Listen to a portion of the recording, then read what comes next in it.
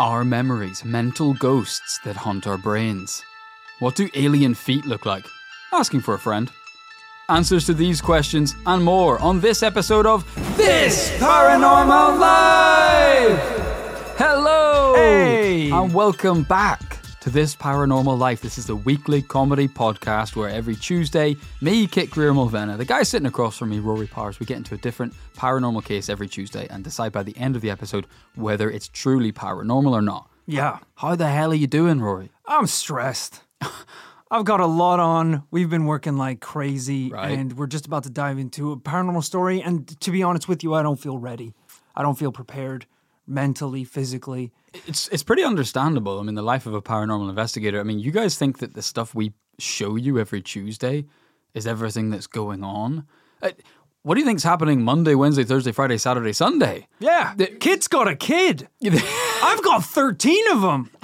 Well, yeah, we have childcare, obviously, and family duties, but I was talking about the actual other paranormal investigations we're getting into. Most of the shit you get up to as a paranormal investigator is far too dark, disturbing, and perverted, frankly. It's true. To show on a public, family-facing podcast. I also don't technically care for my children, so you couldn't call it childcare. Right, yeah, me caring for my one child is more than Rory does for his 13. But what you're saying is we're someone who lives two different lives. You know, imagine if Neo in the first Matrix movie took the red pill and the blue pill at the same time.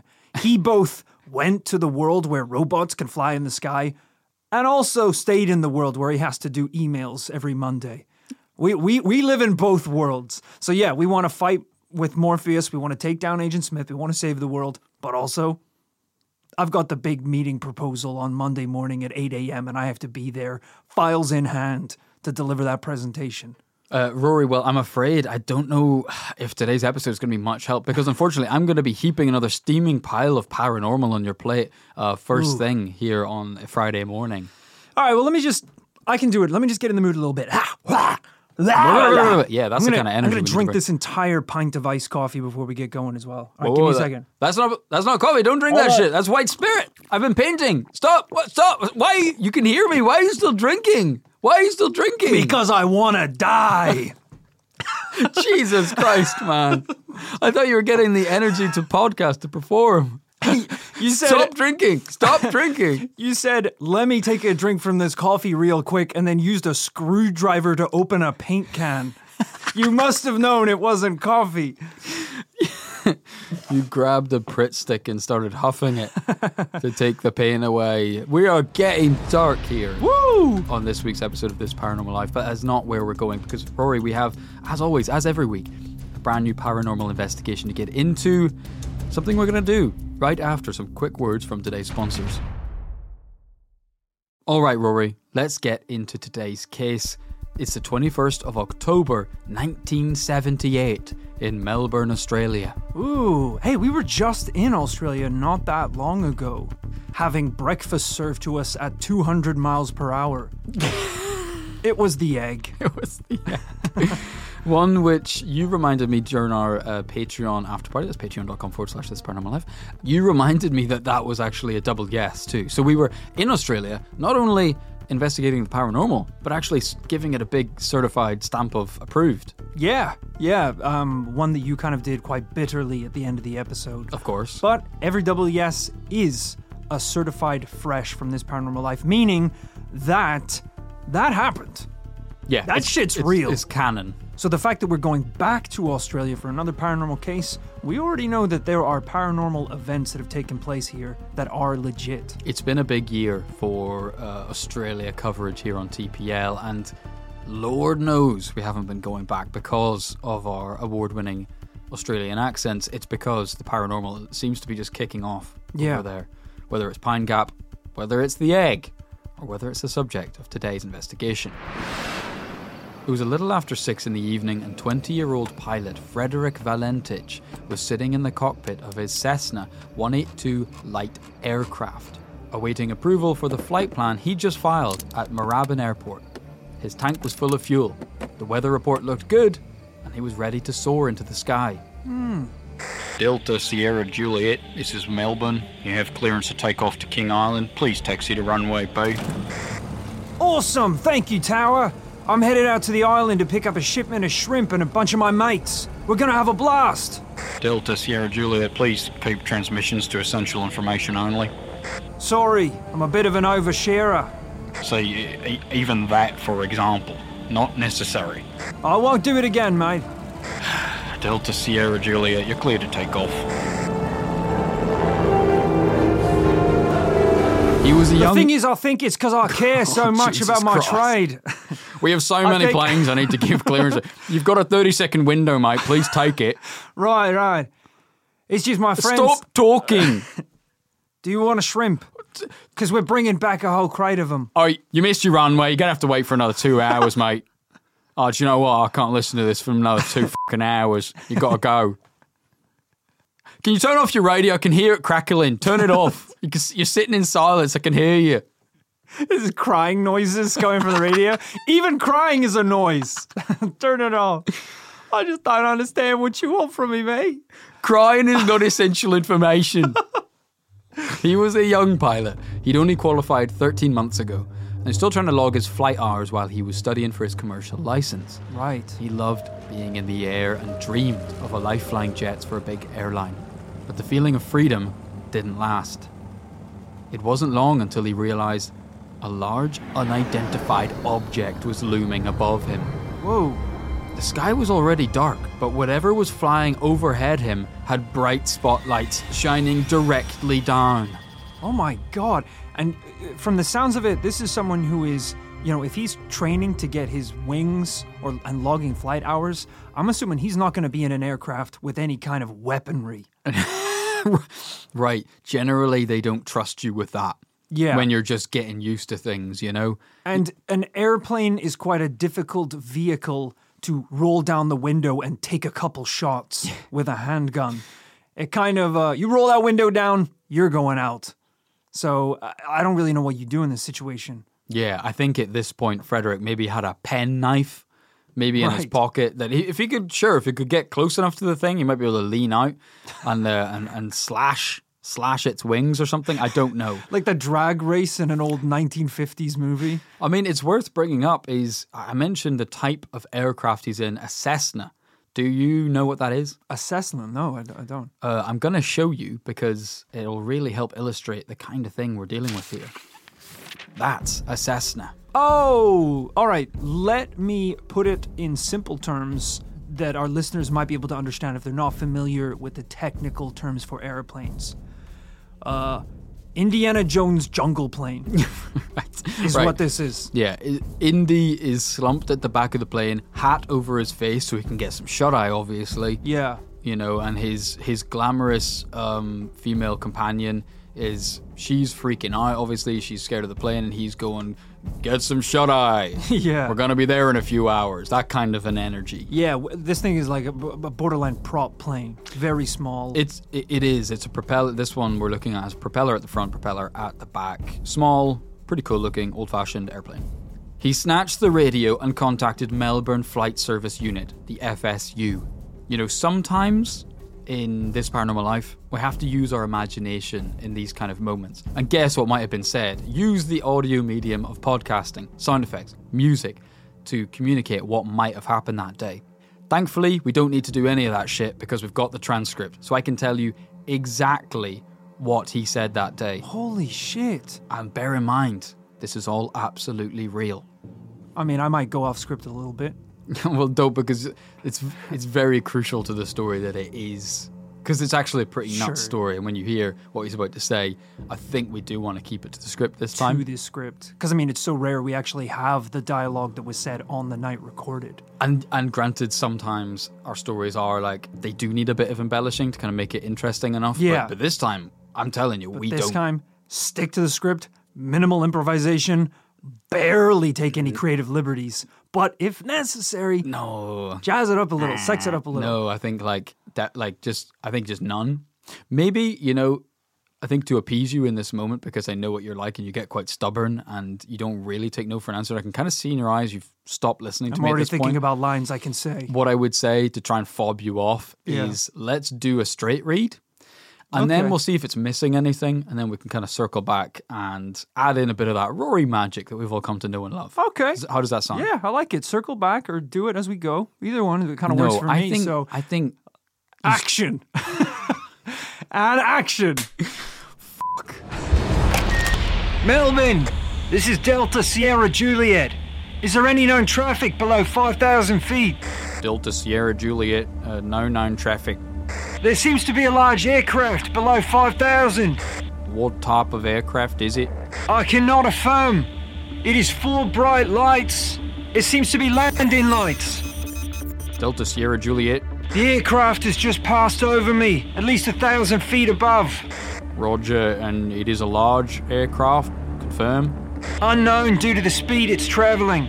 Is there any Air Force craft in the vicinity? No known aircraft in the vicinity. It's approaching now from due east towards me. He's flying over me at 3 times at a time, at speeds I could not identify. Roger, what is your actual level? My level's 4,500. 4500. And confirm you cannot identify the aircraft. Affirmative. Roger, stand by. Melbourne, it's not an aircraft. Delta Sierra Juliet, can you describe the aircraft? It's flying past. It's a long shape. Cannot identify more than that. It has such speed. Before me right now, Melbourne. Roger, and how large would the object be? It seems like it's stationary. What I'm doing right now is orbiting, and the thing is just orbiting on top of me. Also, it's got a green light and sort of metallic. It's all shiny on the outside. It's just vanished! Melbourne! Melbourne, help! You're going off Melbourne! script. You're going off script. I can see you're sweating and you're getting into this, but you are going off I script. literally forgot for a second I wasn't in the airplane. I just started reaching in front of me for the ejector seat that doesn't exist in the podcast studio. Melbourne, tell my wife and kids. Rory, you don't have a wife and kids. Oh, Melbourne! I'm gonna take this thing into the water below! I gotta take what I've seen to the grave! It's just vanished, Melbourne. Would you know what kind of aircraft I've got? Is it a military aircraft? Delta Sierra Juliet, confirm the aircraft just vanished. Say again? Is the aircraft still with you? It's, now approaching from the southwest. The engine is rough idling. I've got it set at 2324. The thing is coughing. Roger, what are your intentions? My intentions are to go to King Island. Ah, Melbourne! The strange aircraft is hovering on top of me again. It is hovering, and it's not an aircraft. Delta Sierra Juliet. Melbourne! Delta Sierra Juliet, this is Melbourne. There is no record of any further transmissions from the aircraft. The only sound that came through after the final words were bizarre metallic scraping sounds that the operator at the tower couldn't identify. Oh. Frederick's first and last communications took place at 6 minutes past 7 in the evening and 11 minutes past 7. This puts the duration of the entire event at just under 5 minutes. Wow, that was a lot to happen in 5 minutes. He never landed on King Island. In fact, he has never been seen again. Whoa! An intensive air, land and sea search was carried out until October 25th, but no trace of the Cessna or its pilot were found. A large patch of oil was spotted by air, but it wasn't found to be connected to a wreckage. A month later, the pilot of another Cessna saw the outline of what he believed was a submerged aircraft, but on another passover, he couldn't find it again. Things aren't looking good for the rescue team if you don't even know what level of Earth he's on. What do you mean? You know, usually if someone goes missing or there's an accident, we can at least be like, he's on the Earth. we know he's somewhere on ground at the very least. Right. The fact that these guys are going to be like, you take the sky, I'll take underwater. Yeah. And someone takes the surface. That's so, like, you're already adding two essentially dimensions where this person could have disappeared to. Yeah, this is like trying to find a missing persons in the kingdom of Hyrule. You take the water temple, I will take the fire temple. It's going to take so long, and it's so arduous and deadly to try and find anyone. I mean, we're not even considering the fact that this motherfucker might not even be on Earth anymore by the sounds of it. He's gone. Metal scraping was heard through the radio. That UFO took a fucking spatula to Frederick and scooped him off his plane like a cookie off a baking tray. Scooped him into outer space. After their search, the Bureau of Air Safety Investigation released its findings, May 1982. The reason for the disappearance of the aircraft has not been determined, but the outcome is presumed fatal. How could it not be determined? I mean, what we just read, for the most part, was the actual transcript from the audio logs. Yeah. From that alone, I don't even know where we're going in this case, but from that alone, it feels like we got a pretty good explanation of what happened. He wasn't being vague about what he was seeing. He actually described it in great detail. Right. Nobody knows what happened to Frederick or his plane. We do! And this is a decades-old mystery. The disappearance. It isn't. No. Sorry, let me do the badass.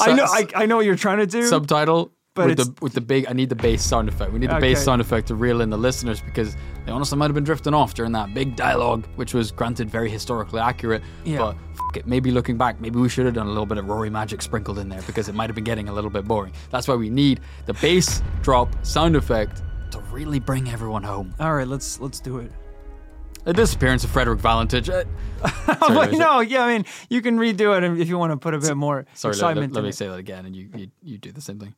The disappearance of Frederick Valentich, whatever. All right, you don't have to kind of splurt it out. We could do it again. Play the bass sound effect. Boom. Rory, have you heard of this tale before? I haven't, which is kind of crazy because I feel like mysterious disappearances and UFO events are two of my favorite paranormal cases to investigate. So it's a miracle that I haven't heard of this one before. You know, I did quite recently cover a similar case involving Officer Mantell. I don't know if you remember that, but he essentially, very similar, he was, I believe, a U.S. Air Force pilot who was a goddamn veteran. He was a beast. He was basically a Maverick from Top Gun who had a very similar experience like this. He encountered an unidentified flying object, had brief radio communication, and then the next thing they know, they found his plane in an exploded ball of fire. Yeah. And it was the first ever recorded instance of a U.S. aircraft being taken down by an object that they don't know what it was. So to see this happening again, we're seeing a pattern here. Absolutely. I don't remember when the Mantell UFO incident happened. Do you roughly remember? I'll tell you right now, because I'll Google it. But I'm also aware, it sounds like that we are, covering a case now with a lot of similar themes.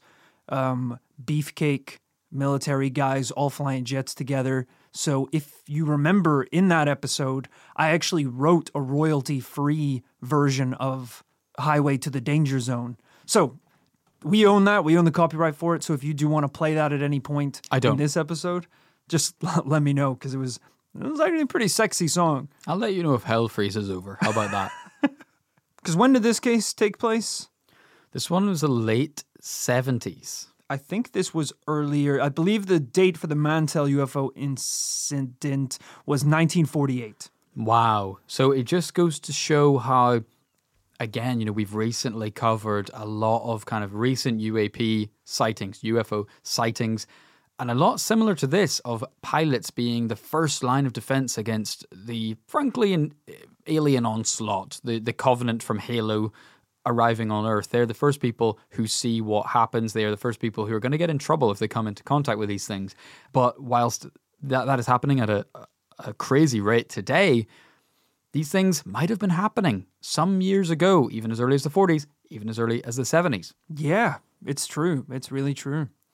And like I said at the beginning, it's a good thing that we recently looked into Pine Gap, recently looked into the egg, the 200 mile per hour all-day breakfast, because we're, again, set in Australia. So if you do want to know more about the paranormal in Australia, and we know we do have a great Australian listenership here of TPL, if you haven't heard those episodes, go back and check them out. We have a lot of episodes set in Australia, actually. Yeah. Mysterious place. So getting back to our story, Frederick, gone, without a trace. All his colleagues, friends and family were left with were his memories and the transcript that we just read, indicating a strange, beyond belief experience right before he disappeared. So at this point, they don't even know where he went. They have no goddamn idea. As the report stated, presumed dead. I mean, that report came out, I think, a few years after this incident happened. That's crazy. Long after he'd already vanished, Frederick's father revealed that the previous year before he went missing, his son had spotted a UFO in the sky, moving away very fast. He told his father how worried he was that aliens might attack. But things got even stranger, because although Frederick was never seen again, I'm not actually certain the same can be said about his plane. The morning after the disappearance, a farmer in Cape Otway, an area along the edge of Frederick's flight path, saw an unusual flying object hovering above his property. The object was approximately 30 meters across, and it appeared to have a small airplane attached to its side. What? According to the farmer, the attached aircraft was leaking oil. He's so disturbed by what he saw, he etched the aircraft's tail number onto one of his tractors so he wouldn't forget it. It was that close? It must have been. The number matched Frederick's Cessna. What? I will be honest, that is a lot to take in at this stage of the investigation. He read the fucking insane. plates? This guy is... You've heard of 20/20 vision. This motherfucker had 50/70 vision. He's seeing like Legolas in Lord of the Rings. He can see 2 miles. Right. Yeah, investigate this dude. I don't think he's from this earth. Little dribs and drabs of information like this started to come out. And that's what makes our job a little bit harder today on This Paranormal Life, because some of these conflict with one another. Some witnesses said that they saw the plane in the sky the night it disappeared, with a green light shining above it. Now that's pretty cool, because that indicates that Frederick wasn't imagining things. He really did see something above him. God knows what it was. This is escalating very quickly. How many witnesses on the ground, independent witnesses, have seen this thing now? I think a handful. Okay. Another pair of witnesses came forward to say they'd seen a small plane matching Frederick's description landing in a quiet Melbourne suburb the day after he went missing. But conversely to that, on the 6th of July 1983, a year after he was presumed dead, a piece of an aircraft washed ashore on the west coast of Flinders Island. After analysis, it was found to be from the same type of plane at least. Right. But if it was his, why did it take 5 long years to wash up if it had been out there all that time? Bro, how does this happen? How does a plane go somewhere and no one knows where it went? Hey, we've seen it before many times, whether it's the Bermuda Triangle, the Yeah. other triangles, the Bridgewater Triangle, any of these mysterious zones where planes go down inexplicably. I guess that's it. I guess if it crashed or exploded or was taken away somewhere, that's how they don't know where it went. Yeah. I don't see a world in which he landed somewhere and made an escape. There's no reason why. People He doesn't have know a where motive. planes land. That's like a big thing about planes and airports. Is like there's a guy who tells all the planes when to come in at what time. You can't Yeah. just sneak in and be like, what? You can't cut the line and land on the runway. It would be an international event that would take place. Yeah, there's only so long. I mean, Australia is a big place, granted, but there's only so long. You know, if we add all these bits together, the fact that he went dark on the radio Yeah. and then the plane was never seen again, something happened. Now, granted, a farmer says that he was literally magnetically abducted by a UFO. Who knows? Maybe a UFO just took him down. I mean, we've seen in a recent episode, the Department of Defense said that there had been something like 11 near misses in the last couple of years with UFOs and army aircraft. Right. So these things do happen. They come close, they get too close for comfort, and they could cause accidents. Yeah. Rory, I think we're getting the picture that something about all of this isn't adding up. We need to figure out what's going on. Right after a couple words from today's sponsors and a quick reminder that every episode of This Paranormal Life, every single one, is available ad-free over on patreon.com/This Paranormal Life. Join Tom, Ben, and Dan as they dive into the horror of the real world, unearthing terrifying stories that will make you sick to your stomach. All right, mate, calm down. We're just a few guys talking about some disturbing cases. Well, we don't want to scare anyone off, but we have covered Jeffrey Dahmer, John Wayne Gacy, Jimmy Savile. I feel a bit sick. And then we've also done a bunch of mysteries and conspiracies like John Benet Ramsey and Area 51. Ooh, I could murder a podcast right about now. Check us out at I Could Murder a Podcast. All right, mate, get out. This show is sponsored by BetterHelp. Rory, what's the first thing you'd do if you had an extra hour in your day? Like run a bath, call a friend on the phone. Ooh, an extra hour. Probably plot revenge. What? Plot revenge against my enemies. Okay, sure. Well, I'd start with Keith. well, like Rory, Just saying his name. a lot of us wish we had more time. But if we had it, what would we use it for? In life, the best way to feel like we have time is to prioritize what's most important to us and make time for it. Therapy can be a great way of looking inward and setting those priorities. Hey, I've got a priority, brother. Priority mailing this bag of dog poop to Keith's front door. Honestly, prioritize literally anything else.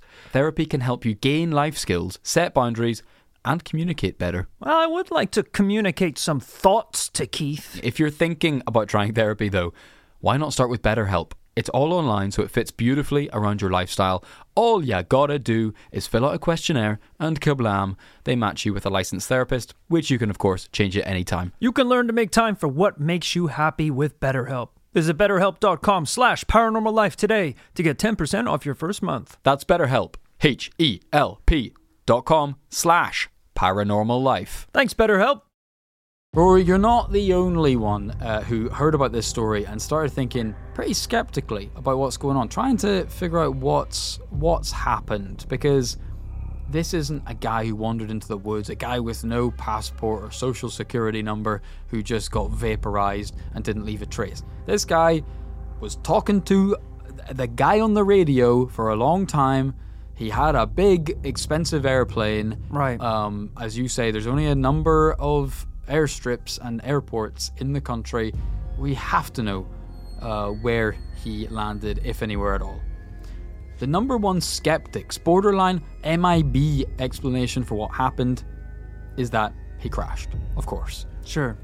And those same MIBs, when asked where is all his shit, they say sharks ate him. I guess he landed in the water and the wreckage floated to the bottom of the sea, and sharks ate his cold dead body. They ate everything, though? They ate the fucking plane? No, I said the plane sank to the bottom of the ocean. Oh, okay.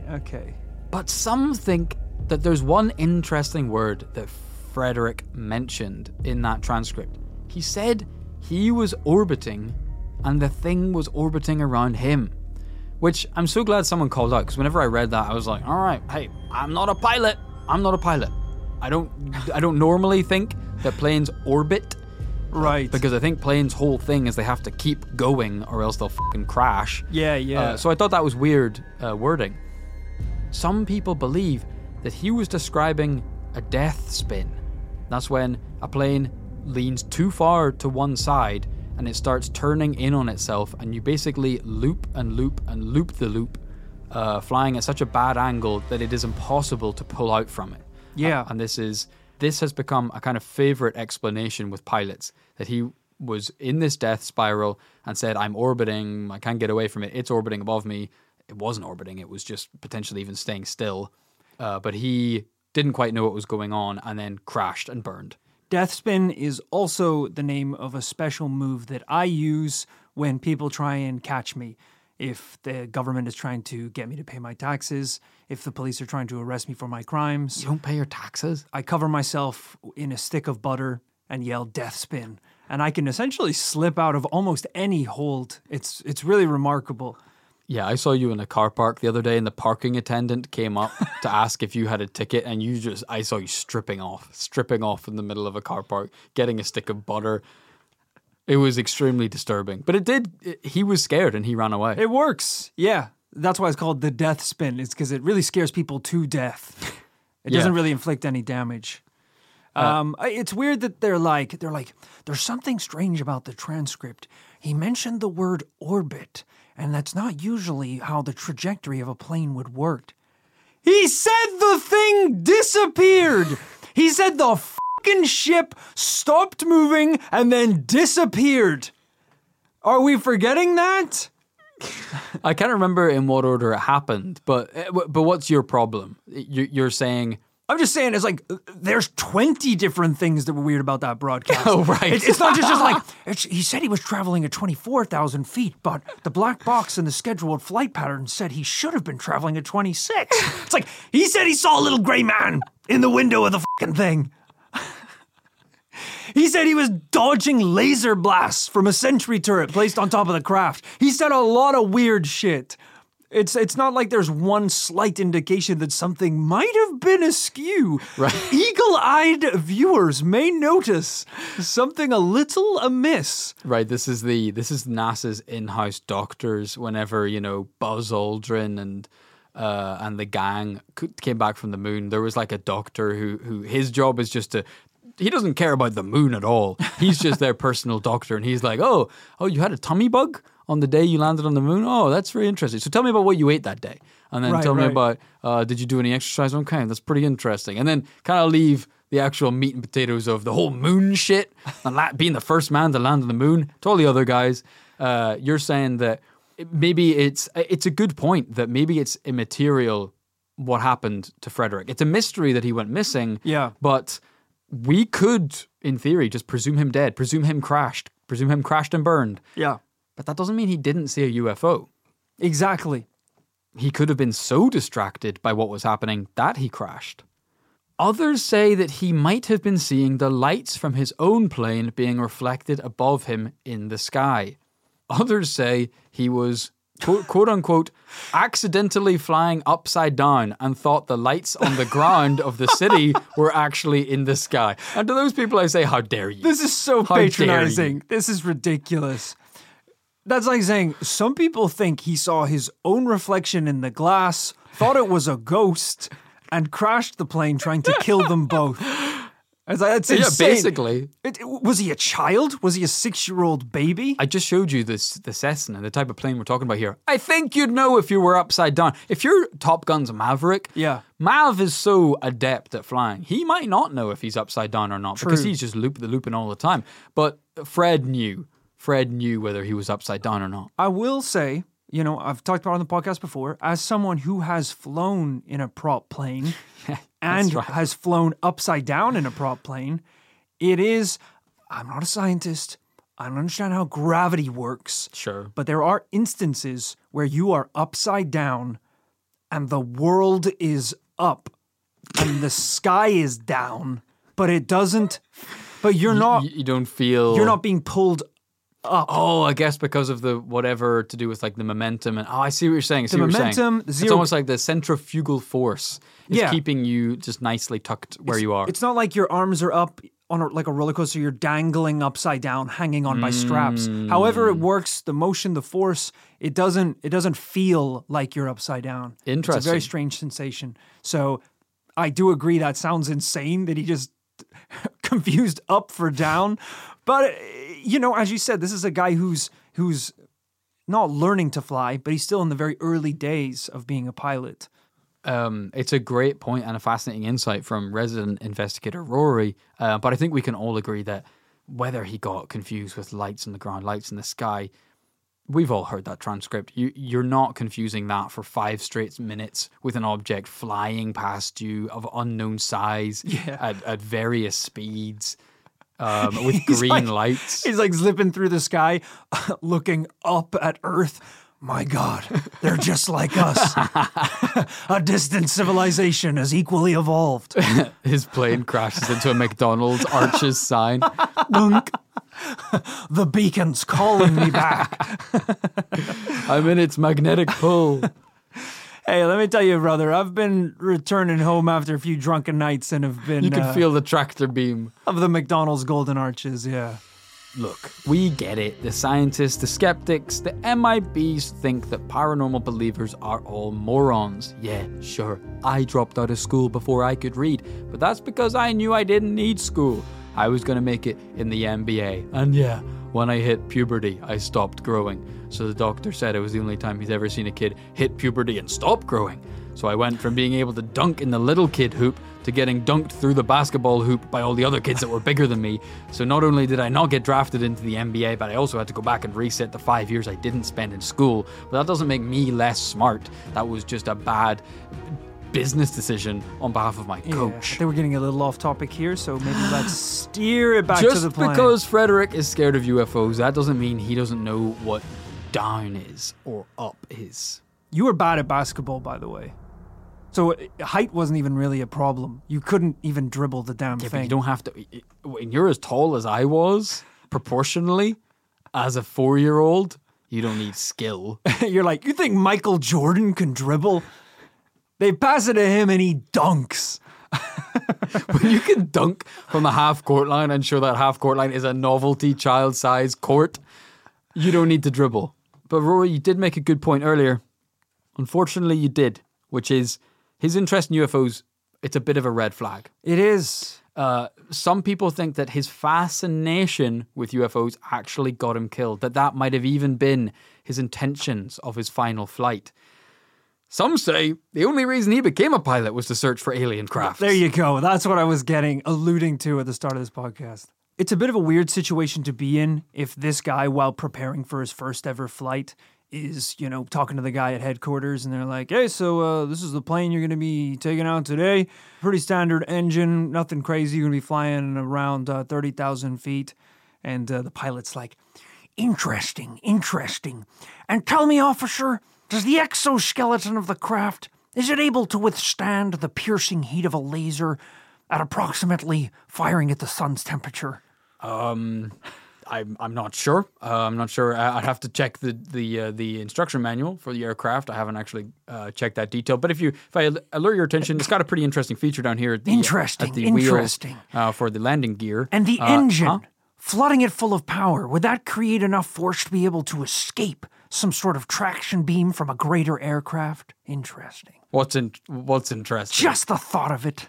The sheer thought of it. Sure, Interesting. I guess it is. I haven't actually come across an aircraft with what do you say, a tractor beam? Is that a steel beam that you would put on a tractor? Sure. On a farm tractor? I don't really. I'm just probably going to go ahead and ignore some of these questions and again alert your attention to, because you're going to need to pay attention to this next bit, because the altitude gauge, it is right next to the ejector seat. So I'm going to have to take your attention here, because if you miss this by a millimeter, you could actually be in a fatal situation. So you're going to want to pay attention to on the sorry, what's interesting? And the altitude gauge. Yeah, I'm showing you where the altitude gauge is. It's right here, but next to the ejector seat. What if one were to reach an altitude beyond the gauge? Are you actually interested in I see here the gauge maxes out at 100,000 feet. What if one were to escape the bonds of Earth?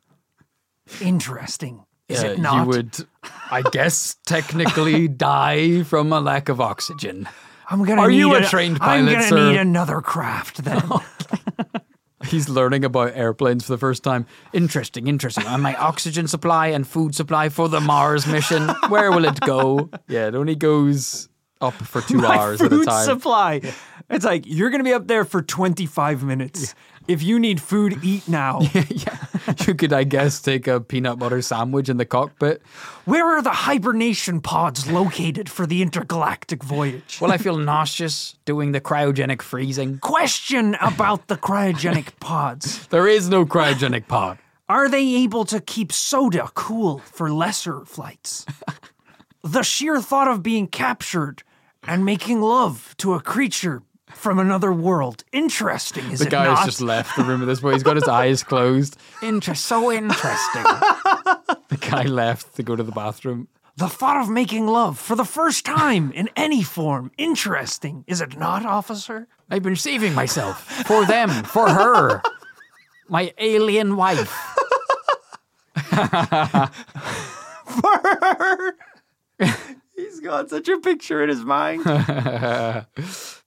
Interesting. Someone who doesn't want there to be another side to a conversation. There could be no one else in that room. Hard cut to him on the alien world talking to a six-eyed bug with human legs. It's like, what, sweetie? Aren't you excited to meet me? He's like, nothing. It's just, I guess I was just expecting Jessica Alba, but green, I think. Yeah, you got to look, as someone who has explicitly said multiple times on the podcast how day one they will sign up for the alien human breeding program. You got to be able to put your money where your mouth is, all right? We're not talking about it looks just like us except it's got an extra eye. Yeah. It could be a gas. It could be slime. It could be goo. I kind of hope it is goo. That sounds pretty cool. But you got to be ready to take whatever's out there. Stop talking. No, absolutely. Getting back to Frederick, Rory, here's what we do know. A lot has been said about what all I'm his saying is my motivations human kids don't want anything to do with me. Might as well have an alien one, see if that little guy wants to hang out. Bad attitude as a father. To them, I am a creature from another world. To them, I do speak another language because they live in Belgium. With their mother. Every Christmas, Mum says they're going to get a call from their dad, and it's just a 5-minute call of me crinkling a sandwich bag on the other side going, I'm just so happy to see you kids again. I think that I'm not going to be able to make it to Belgium this year. I'm standing in the airport, kids. I'm gonna get on that plane. Oh, what? Dad, we know what you're doing. You're doing the cancelled flight trick again. Oh, I'm looking at the board and I don't see my flight. Oh, this is crazy. I might have to call you guys back, but hey, you, mister, you gotta explain to me why my flight, this would be crazy if my flight was cancelled for the 8th year in a row to fly home for Christmas to see my kids. Oh, what? You're telling me it's cancelled? And the kid's old man needs to just stay at the airport pub and drink over Christmas? That's crazy. You just hear in the background, like, gung, gung. Now boarding flight 271 to Hawaii. All right, kids, gotta go. Old man's gotta wrap it up, though. I'll catch you at the next one. Plenty more Christmases to come. Aloha. That also means goodbye. A lot has been said about Frederick's motivations, what we do know and what we don't know about what he was thinking. Here's what we do know about Frederick. Yeah. He had been rejected twice by the Royal Australian Air Force due to inadequate education. I mentioned before that he was studying for his commercial license. I didn't mention he had already failed all 5 of his exam subjects twice in a row. Then a month before his final flight, he failed 3 more of the 5. Jeez. Frederick also had a reputation for getting himself in trouble in the sky. He'd already had 3 incidents in the year that he was learning to fly. On one occasion, he strayed into restricted airspace. Twice, he was given a citation for purposely flying blind into thick clouds. Okay. So, they've been quite patient, it seems like, with this dude. So if you take an amateur pilot, throw in, sure, the bright lights of Venus, Mars, Mercury, and Antares in the sky that night, and then sprinkle on some hardcore UFO obsession, does that recipe equal one disappeared Frederick? Yeah, it really does. You know, if this was an instance that was isolated, a standalone thing that came out of nowhere, that would be one thing. But we are seeing the pieces of a puzzle come together, and that puzzle is forming a logical conclusion, which is unfortunately what we weren't looking for on this podcast. Rory, at the end of every episode, we have to decide whether our paranormal case today actually is paranormal or not. Yeah. We've talked a lot about what happened to Frederick. We've talked about some of the potential theories. The paranormal one, obviously, being that he had an interaction with a UFO, that he at least saw one, and that may or may not have caused his crash or disappearance or whatever. I suppose what we're coming down on is not whether he was abducted. I don't think that's necessarily on the table. I think was this just an accident waiting to happen, a UFO nut that got into flying, or did he actually see a UFO that night, a real alien UFO, and that's what caused this fatal crash? I think the history that he's had, combined with an interest in UFOs, is creating an environment where this was almost bound to happen. I'm not saying that he didn't maybe see something that night, but for us to take the leap and say that it was a craft from another planet without any evidence other than the radio call that preceded the crash, that's quite a leap. It really is. I think, unfortunately, just because of that and the history with the individual, I'm going to have to give it a no this week. I think I'm in the same camp, Rory. I think there are too many red flags for this one, and I think it's a double no on the case of Frederick Valentich. I mean, when we looked in the Mantell incident, that was a great case of the opposite of this. A pilot who had no history of UFOs, was like a fully trained professional pilot. I think one of the best, people said. It was crazy to think that even if it wasn't paranormal, that he would crash his plane at all. They were like, he knows what he's doing up there. So that one kind of had more stable legs to set up the possibility of a paranormal incident. Yeah, and it's not alone. You know, we had, I'm trying to remember the name of the case, but there was one a while back in more modern times, I believe, when, if you remember, a commercial airline pilot basically had a football stadium-sized UFO float next to them. And this guy was like, man, this is my job. Like, I fly cargo around the world. I've logged up like 100,000 hours in the air or whatever. I've never seen shit like this before. That's what we want to see when we hear from an experienced pilot. Yeah. Not someone who is, the first time they get up in the air, they're like, I've seen it, the face of God. Right, yeah, exactly. Which unfortunately is kind of what we have in this week's episode. But a great case nonetheless, quite a famous one. I'm sure many of our listeners will have heard of it, and I do have to give a quick thank you and shout out to Sam O'Grady, Hallie Weisberg, David Rose, Emily Fellerer, Kieran White Christmas, oh my James God, Nichols, Jesse Franks, and probably very many more. But those people all wrote in and suggested this over the last 5 years. How did I miss this? I honestly don't know. Rory, I think you were flying through our email inbox thinking up was down and down was up, and reading Frederick Valentich's name backwards. But as we say, we've had lots of great paranormal cases set recently in Australia. So if you like the flavour of this episode and you want to hear more, go check those out. Check out Pine Gap. Check out All Day Breakfast. Sorry, our recent case about the egg. Yeah, well, as I said, don't just call it the egg. Treat it with a bit of goddamn respect. It was a double yes, technically, yes. Sure, it was shaped like an egg in an egg cup, but it picked a family Kinda up butt off plug, the honestly. road and chucked them. So we know some stuff's going down in Australia for sure. I mentioned this on the podcast before, but I think it's quite rude and cruel to the victims of the event that Kit thinks there's something funny about a family getting blown roadside. Yeah, I just want to keep it PG is all. And the fact that you can't see what's funny about that or adult themed, I just think we should move on probably. What are you talking about? I don't want to talk about it at all, actually. The egg sucked a family. Yeah. Do you understand? I don't understand what's funny about this. You're looking at me so sternly. You scarred them for life, all right? Treat them with the respect that I treated today's case. You didn't give it any respect. You give it a no.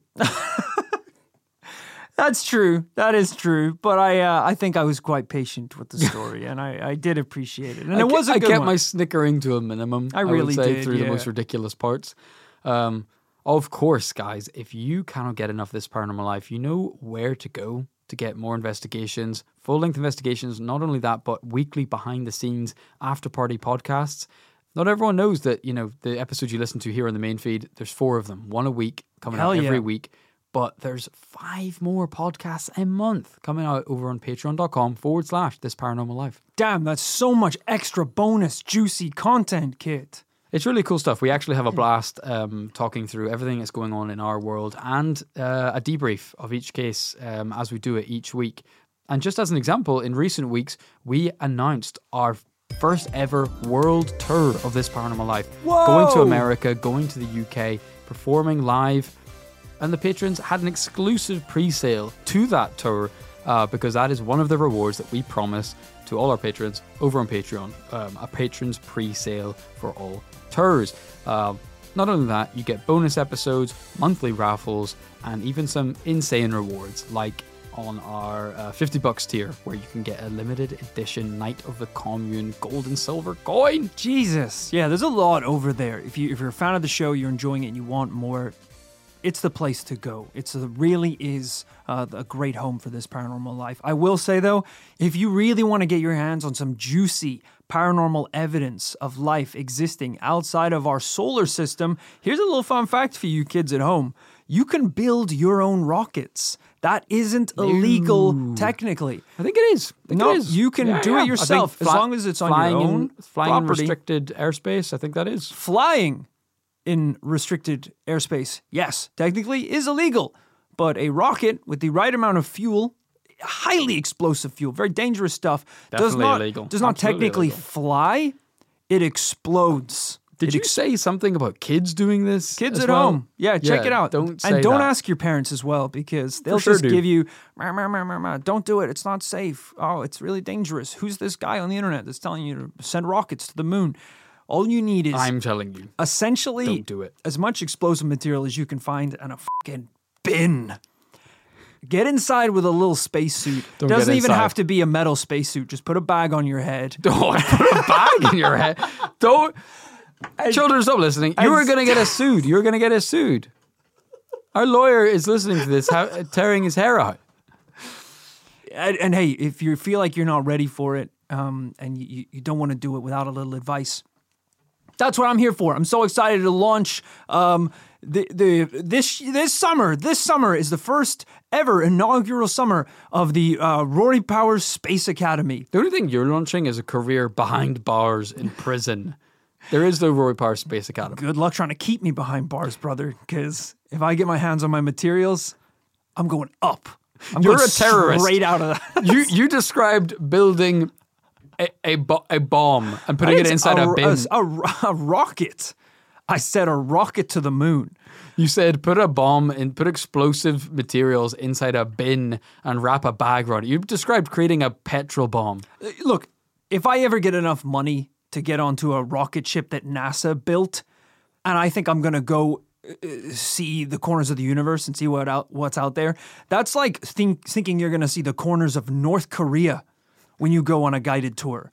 They're not going to show you the shit they don't want you to see. So you're saying you have to go yourself. I have to go chart myself. your own I have course. to build my own rocket. And yeah, if that means, the V1, the V2, the V3, the V4, 4 through 7 through 9, all exploded, causing horrific burns. That's why we actually shoot all these videos from just the waist up, because my legs look like 2 breadsticks toasted to pieces. If that's how things have to be done, then that's how they have to be done. Rory's legs look like vanilla bean pods, just completely charred, wrinkled little poles. But I really think V14 is going to work, and the payoff is going to be worth it. Rory's been talking for so long. I flipped. I think we should put him in a bin with explosive devices. See what happens. It's just me with a space helmet on in a bin and a roll of condoms going, interesting, interesting. See you soon, my sweetheart. So the condoms indicate you have no intention of breeding anything. It's a pleasure trip only. Not to get into the details or anything. So you're bringing family planning contraceptives to the corners of the galaxy. It's a noble quest. It really is. And at the end of every episode, we give a shout out to those on the $20 and higher tier of our Patreon. There's shout out tiers. So a special. You're funny, man. So a special thank you You today. crack me up. Sorry, no, I know we're doing like shout outs and stuff, but I don't think Why are you I said it interrupting enough. me? I just want to say how funny you are. You really make me laugh. Thanks, man. And you're like a light often in like a really dark world. So, Are you drunk? So no, I just feel like I don't say it enough. Like how All right, good a thank friend you. you are and how much I appreciate. Yeah, you're the funny too. funniness. You're Thanks. funny too. Hopefully you are, because we're professional investigators making a comedy podcast. So hopefully we are funny. Hopefully. So Really? hopefully people at home agree. I just feel like sometimes I don't say it enough. So you're doing a really good job. And I do appreciate it. So Thank you very much. And you said I'm funny as well? Yeah. Okay. Just double checking. Because Thank mine you just today. felt, sorry, I don't want to interrupt too much, but it felt like mine was kind of like just an impulsive kind of straight from the heart thing. And yours felt like a bit more like an obligation, like I said it first. Well, now I he wasn't. has to I say was planning something, on. I was planning on finishing the episode for sure. right, yeah. So, But do you think do you think I am funny though? You think it wasn't forced? I do think you're funny. Okay. I do think you're funny. Cool. I think you're very funny. I think you're a great writer and a great and a great. I needed that. Other half of this podcast. I honestly needed that. And I think we're greater than the sum of our parts. I really appreciate that. I really needed that today. To be honest, I only even said the first part to you, hoping that I would get it back. So you don't think that? It's not even so. No, I'll be honest. I only said it to you because I want to finish the episode and get the shout outs done. So all right, let's do it. Let's do it. But let's keep it funny. You're smiling now. You're smiling Let's keep ear it. to I'm ear. in a good like it mood. Really, yeah. Okay. I'm in a good mood. Let's show them how funny we are with a couple of zingers to end the pod. All right. Well, here's a little slow ball for you. Thank you to Clinton Rorick. All right. Let me just bat this. We can bat it back and forth. Boom. What did you say the name was? Clinton Rorick. Clinton Rorick. You're smacking your lips so much. Well, your I'm mouth nervous is dry. now because I feel like before this we just established how funny we both are, and now none of us is saying a fucking word. But I feel like normally if you relax, that's the best way to be funny. Is relax, let the comedy flow forth. You know what I mean? Let the things that you want to say just flow. Don't think about them. Are you my ex-wife? Because you've got the roar ick. Apparently, you don't want anything to do with Rory anymore. Good, yeah. Just you don't even have to get to the Y. Just the ROR gives you the ick. So Clinton, if you'll just give me another chance. It did actually elicit a laugh from me. So fair play. I think I can win you back, Clinton. Thanks also to Molly Jarris. Molly Jarris is very generous. She gave me twice as much jet fuel to put in my bin as I journey to Mars to meet and maybe copulate. We'll see how things go with the first alien race humans find. Molly was super generous. She was like, wow. "Oh, you're jumping into a bin with explosives? Here, take some petrol." I said, "Oh, thanks so much. Fuel's expensive, so really appreciate it." She was like, "Oh, do you know what? Here's some goddamn matches. Kit, you son of a bitch." Right, yeah. I was like, weird to be so rude, but I appreciate the gesture. She was like, you're going to want to douse the insides of the craft with gasoline as well, just to make sure that thing really goes off. And you're like, yeah, okay. It's great. And it's nice because she was really mean to us like a week ago. She was saying how much she hated the show, even really bad comments, wishing something really terrible would happen to us. So it's nice to see that she's come around. Did a 180. She also said, which was really kind actually, because I was worried about where I was going to put my belongings. She said she'd hold on to all my wallet and shit while I was gone. Wow. Because I won't need it in Mars. Because what is Earth money on Mars? 100%. Yeah, I see at the end of that email, she says she thinks I should come too. Oh, that's cool. That's wicked. So I guess with the fuel she gave me, we could probably send both of us. Yeah. I got enough rubbers for both of us, brother. Thank you also, lastly today, to Sarah Ford. Sarah, in order to afford myself a trip alongside Kit to Mars, we're going to have to look at adapting the bin. The craft, not the bin. It is a bin though, yeah. But we've modified it. We've modified it. So, Sarah, if you could help us, we need to build kind of like a little sidecar, a little pod that we can attach to the side of it, and maybe get me a little pair of goggles and a scarf and a hat so I can just ride alongside Kit as we venture to the corners of the universe. Just let us know. Let us know what the budget is and we can start drawing up some blueprints. Couldn't agree more. Thank you, Sarah. Thank you to everyone we've shouted out this week. We'll be back with more shout outs from next week. Thank you to all of our patrons. Thank you for listening to this goddamn episode. Hopefully, we're going to get back on our yes train from next week. We'll see what happens because we're going to come back to you on Tuesday with a brand new paranormal tale. And before then, on Friday, with the after party over on Patreon. Until then, remember to live fast, investigate, and die young, babies!